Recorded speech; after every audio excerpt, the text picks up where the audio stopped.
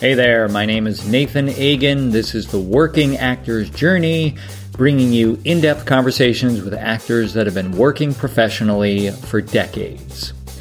Wanted to let you guys know that now available is the new guide, 12 Top Acting Tips from Season 1.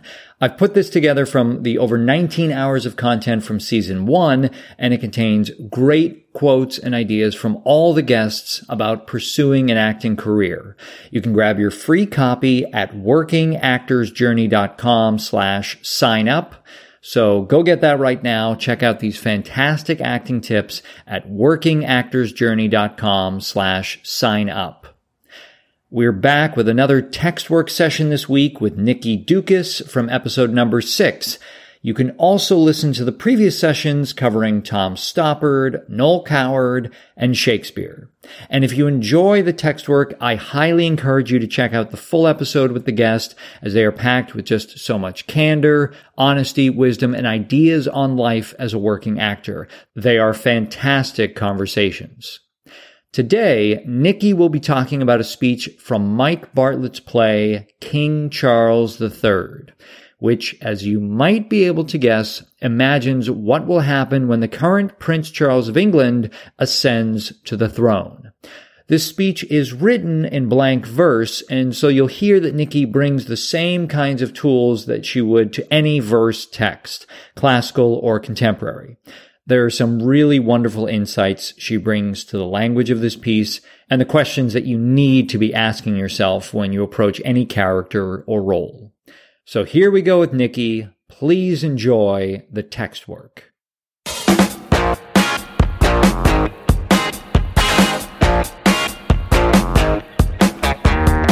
This actually kind of leads me into I want to talk about the piece of text you wanted to work on today. It's still considered a new play, right? Yeah, I think it was written a few years ago. Okay, so it's Charles III, and who's the writer? It's King Charles III, and Charles III. Yeah, it's by Mike Bartlett. Okay, who's the guy that wrote that play Cock? Oh, okay. I've heard of the play. Yeah, he's really good. So I have the text in front of me, and for people listening, I'll put a excerpt, online so you can actually follow along. But what did you want to share with us in terms of what you're doing in the play? Well, I'm playing small parts in this play. I'm not doing anything exciting, although the play is really exciting. And this is one of the small parts I'm playing. And the play is written in iambic pentameter for the most part. And it's written in the structure of a Shakespearean, really tragedy, even though it's basically a comedy. And there's a ghost, there are references to Shakespeare. It's very subtly done. But it's about the current King Charles and Camilla and Kate and William, and all of those people are in this play. Right. And, just to state the obvious for people listening, it's when Queen Elizabeth II, passes on. Right. And what happens when Charles takes over as king. So in this scene, I'm playing a TV producer. I chose it because of the very little time I had to think about this, and because I thought, well, you know what, this scene stands on its own. It's if I was going to talk to you about, for example, last year I played Hedda Gabler. If I was going to talk to you about that, I just don't know how to contain that. So I thought this is much easier because this whole character appears for two or three pages of the play, and then you never see her again. And so I thought it would be an easy way to talk about it.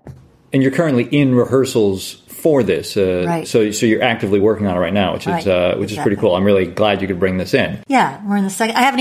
We haven't gotten this scene up on his feet yet. Oh, okay, cool. We've only done table work for this so far. So for people to visualize, it looks like a Shakespeare play in that it's written in blank verse, and so the lines do not go all the way from margin to margin. It's written, if you opened it up and looked at it from afar, it would look like a Shakespeare play written in blank verse. That's right, except for a couple of scenes in prose. Yep. Okay. So for the TV producer, and this is someone I assume is producing some kind of segment for Charles and Charles is gonna make a speech, and the producer's just coming in and setting the stage for that. So you're asking me, so how did I approach this? How did I work on it? Yeah. So what questions you've asked yourself or how you've looked at this, whether it's from a technical standpoint or an imagination standpoint or character standpoint, just those kinds of platforms. Yeah. The first thing I want to say before I even read it is, when I start rehearsal, if I can, and that's most of the time, I arrive off book for the first day of rehearsal because I cannot stand being on stage with a script in my hand. I can't stand not being able to look at someone. And everybody knows that even when the first time you get up, you're still struggling for the lines. The minute you look into somebody else's eyes, you get very disoriented. So even if you are off book, you're confused. So I want to get that part of rehearsal over with as soon as possible so that I can get to the good part of rehearsal. But I also feel like I cannot, for someone who's as big a reader as I am, I don't really understand the text until I memorize it. Until I've committed those words to memory, it's all this theory. And, so that's for me why I have to memorize it. And I would say that before I start memorizing, I read the text, I read the play, I try to read the play 2 or 3 times at least, especially if it's a new play, before I start memorizing. And then usually, because time is an element, you're usually racing the clock for this. I just every day sit down for an hour and I start memorizing just by rote. But I don't move on until in other words, that is helping me to understand it. Like that's how I start learning what the play is about, by memorizing it. But I can't memorize it until I understand it. So it takes me a while. Like I don't memorize quickly. Cause until it makes sense to me, I can't keep it in my head.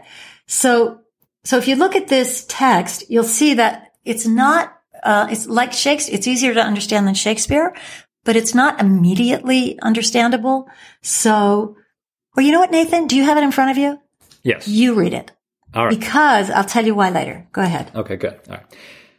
Now, do you want me to think about how to read it or just read it? I want you to read it for sense. Okay. Just to make sense of it. This may seem strange, but sometimes I wake up from nightmares where I have been on TV and something's happened. Just by chance, perhaps, a light is blown or chair collapsed, but I am shocked and jumping look ridiculous. And then that clip goes viral, and from then forevermore, I am the girl who jumped. It is the matter of my life, and when I die, it will be what is writ. Not all I did and wanted and achieved, but that, a captured idiocy stuck on repeat. Your Majesty, welcome. Here's the microphone into which you'll speak. The auto cue is there. Nice job, Nathan. You made really good sense of that. You did. Well, I've had good teachers. Thank you. So that was clear. So what jumped out for me was that the two things that I discovered that I didn't discover the first time I read them through, just like you did, is that she's responding to something he just said. He's just, like we always are, even if we start the scene. Something just happened before the scene's happened. And what he's just said to her is, she's talking to the guy who is he does publicity, he handles press for the king. And Sure. He says to her, would you like to be one of them? And she says, you mean a king? And he says, I mean the woman who has to stand in front of the camera. And right. Instead of do what we do, which is hide behind it. And so I say, this may seem strange, but sometimes I wake up from nightmares where I have been on TV. Not where I've been on TV, but where I have been on TV.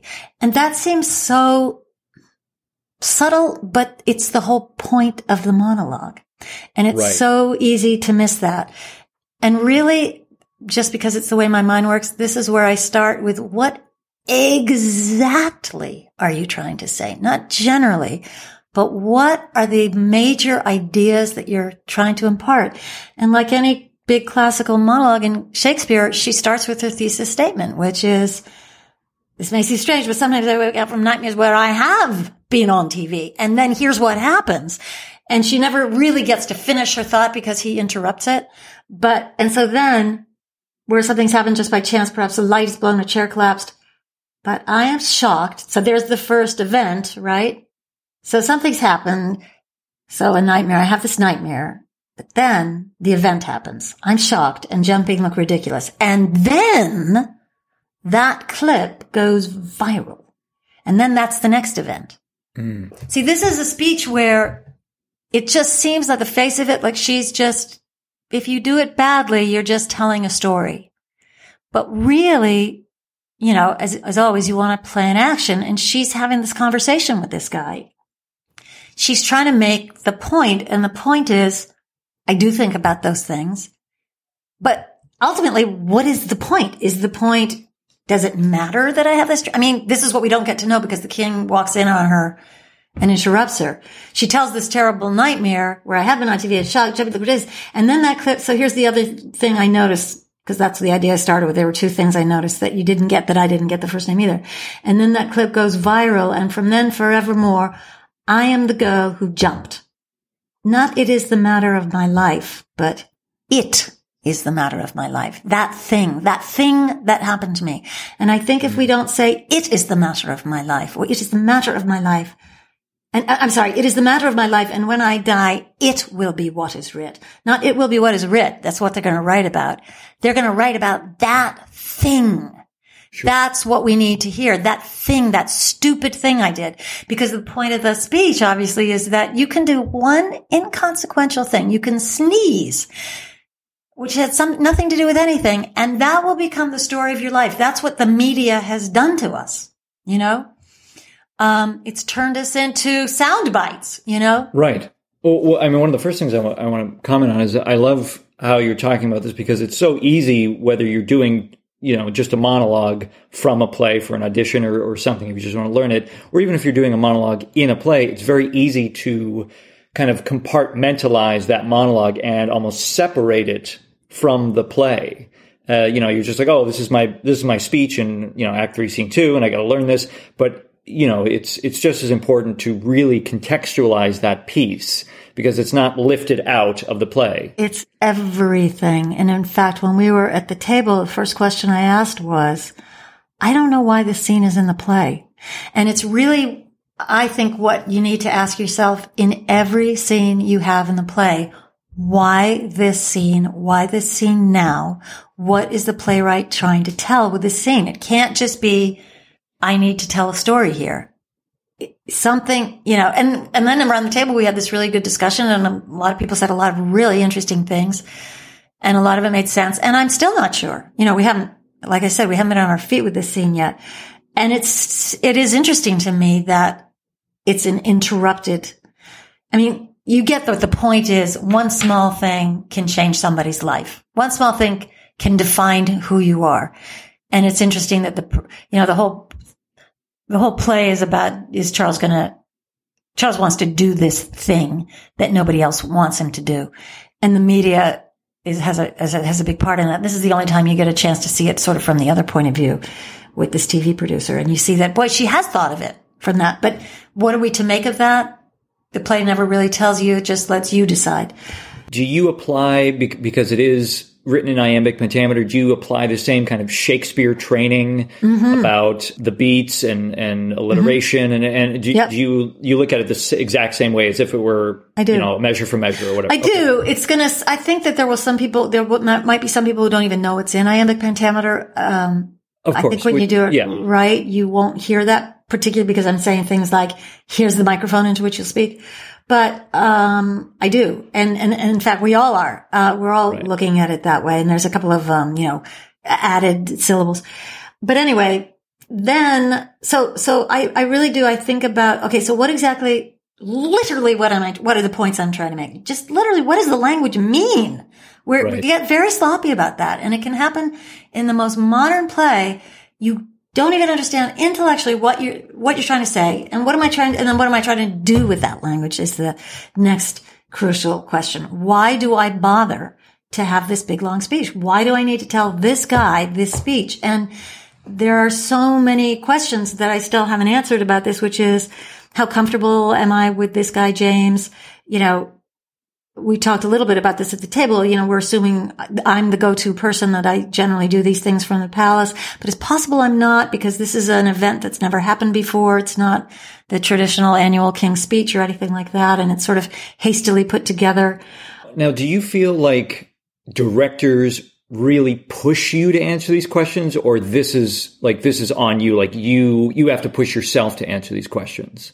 Do you feel like directors have time to kind of go into this and really ask this and make sure you're discovering this? Or is this is your job as the actor? You have to push yourself to do it? Both. I mean, I don't know why you do it unless you're not asking. For me, that's the fun of it. And that, when I was talking earlier about I'm not doing my job, if I'm not doing this, I'm not doing my job. And some directors who are very interested in this and some directors who are not at all interested in this stuff. And that depends, but it doesn't matter because we're doing it. And, the actors are doing it always, all the time. And they'll never know everything you're thinking, nor should they. They have to think about other things. You have to think about every single solitary moment. You can never have a line, for my money, that's just information. You're never there. Right. I don't care if that's the playwright's intent or not. You are never, ever there just to say, and then she said this. There's always a point of view. There's always a need. There's always even if the line goes by in a blink, it's about something. Something's happening.